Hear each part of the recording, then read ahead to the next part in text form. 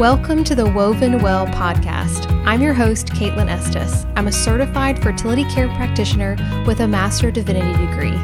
Each episode will cover a topic that helps educate and empower you on your fertility, while honoring the deep connection your fertility has with your faith. Let's get started. Welcome back to the Woven Well podcast. Today we're talking about one of the most internet-searched pregnancy-related phenomenons there is, implantation bleeding. I hear so much about implantation bleeding, and I get it. Understandably, this is a priority for women who find themselves in that notorious 2-week wait. Why?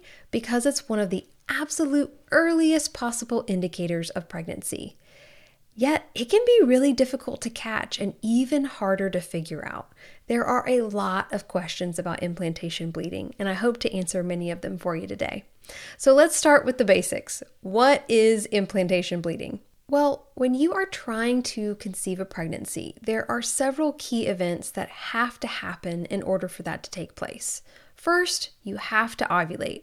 This is when an egg leaves the ovary and enters into the fallopian tubes. Without ovulation, there's no egg available to possibly meet up with a sperm. Now, this meeting between an egg and a sperm, that's that second critical event that's absolutely necessary, and that's called fertilization. But even after a sperm and an egg meet to develop into an embryo, a final event has to happen long before a positive pregnancy test is possible. That's called implantation. This is when the embryo travels to the uterus and then burrows into the lining of the uterus to implant and grow a placenta and continue into a healthy pregnancy.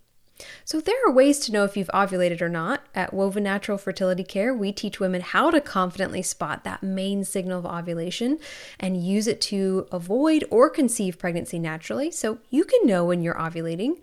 But fertilization is impossible to identify, and for the most part, so is implantation. Unless, of course, you get a positive pregnancy test later on, that's a sure sign. That is unless the embryo happens to kick up a little blood in the process of implanting in the uterus. And this, my friends, is what we call implantation bleeding.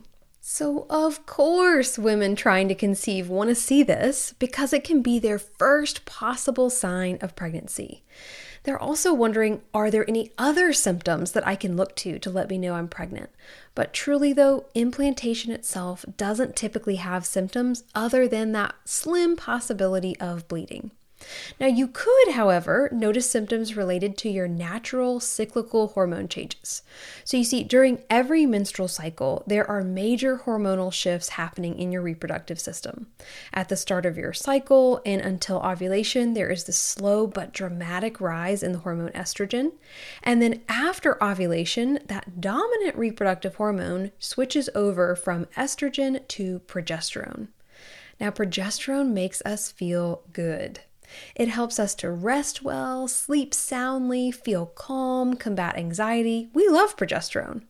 But if your progesterone is low, like when it naturally plummets right before your period starts, you may notice fatigue, difficulty sleeping, bloating, cravings, mood changes.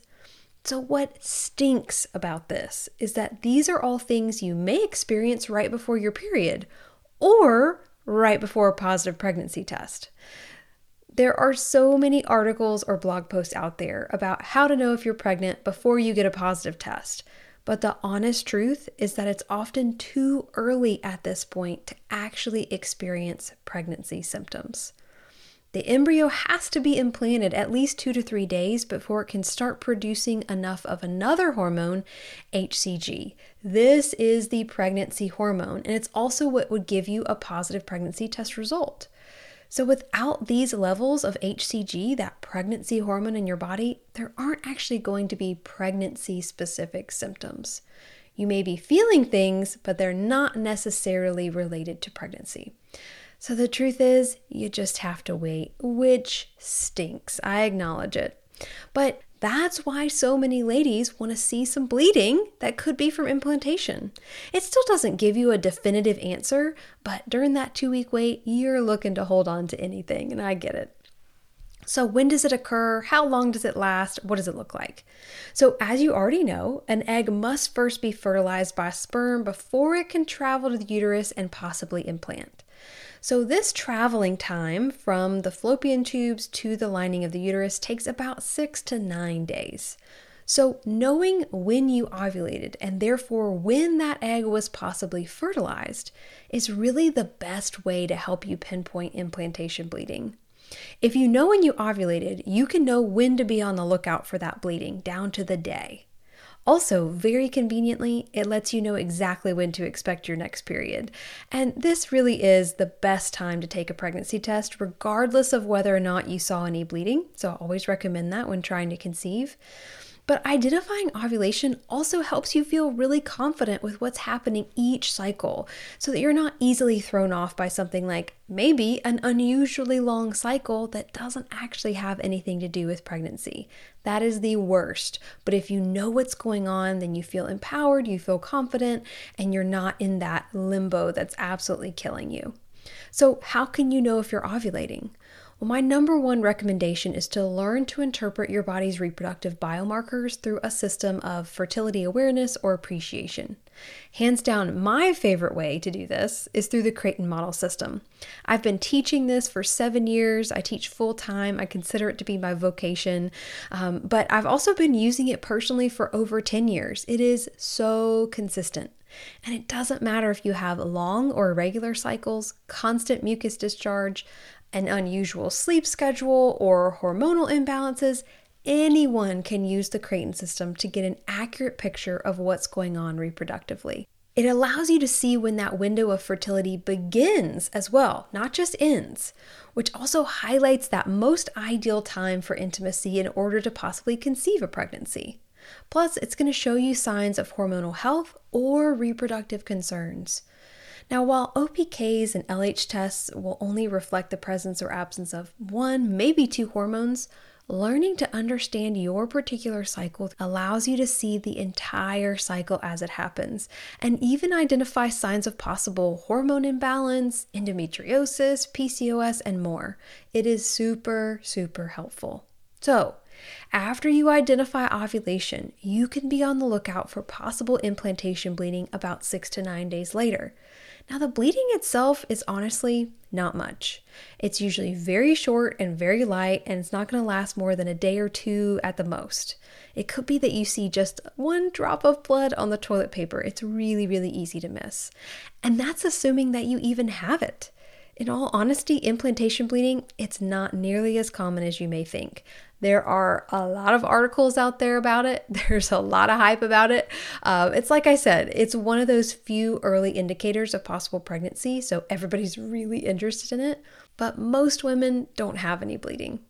So it's estimated that 15 to 25% of women experience some sort of bleeding in early pregnancy, and only some of those ladies had implantation bleeding specifically. Most of the others have just some sort of bleeding in the first trimester well after their positive pregnancy test. So it's likely less than 15% of women who have that kind of bleeding. And yet, even with all of this information, the hardest part about identifying implantation-specific bleeding is sometimes the confusion with the start of a period. So how can you tell if it's implantation bleeding or if it's your period? First of all, knowing what your period looks like is a great first step. And I know what you're thinking, Caitlin, I've had a period every cycle for the last decade or two. I think I know what I'm talking about. And you very well may. But there are a lot of differences that we can notice in our period, and sometimes it can be challenging to know the difference between unusual bleeding that happens every 30 days or your actual true menstrual bleed. So we have an episode about that, and I'll be sure to link it in the show notes for you. Others have found it really helpful, and I hope you will too. So implantation bleeding is short and it's very light, usually just spotting, whereas a period may begin as a day or so of spotting, but then it picks up fairly quickly to be a heavy or moderate flow. Now, there are women out there who always notice a few days of spotting right before their period starts. And thankfully, this is not just like a constant occurrence of implantation bleeding, but it is actually really important to know about yourself.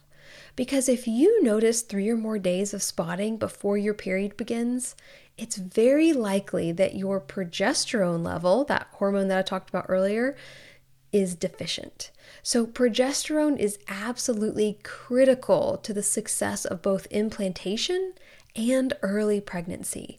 So if you think that's you, I highly recommend connecting with a naprotechnology OBGYN or restorative reproductive medicine provider who can help with that specifically. Finally, knowing when you ovulated can help you know if it's implantation bleeding or your period. We know implantation bleeding happens about 6 to 9 days after your period. But for women with healthy levels of progesterone, their period should start after those 9 days, maybe closer to 12 to 15 days after ovulation. So if you have bleeding a week or so before your period is expected, it may very well be implantation bleeding. Honestly, I do believe that the key piece in all of this is self-knowledge about your own ovulation. We want to be able to count on things like abdominal twinges or increased libido to let us know when we ovulate, but those things fluctuate. They can be influenced and caused by so many other factors. The most accurate way to identify ovulation is through learning a standardized system that has proven to be accurate and successful. And Creighton is not the only way, so this is not only about Creighton. There are lots of fantastic fertility awareness methods out there that can help you to identify that window. But for those who are interested in learning the Creighton system, that happens to be our area of expertise. And we host an online introductory session every single month where you can learn all about how your body works, the anatomy, the physiology, what the Creighton system is, how Creighton gives you insight into that process.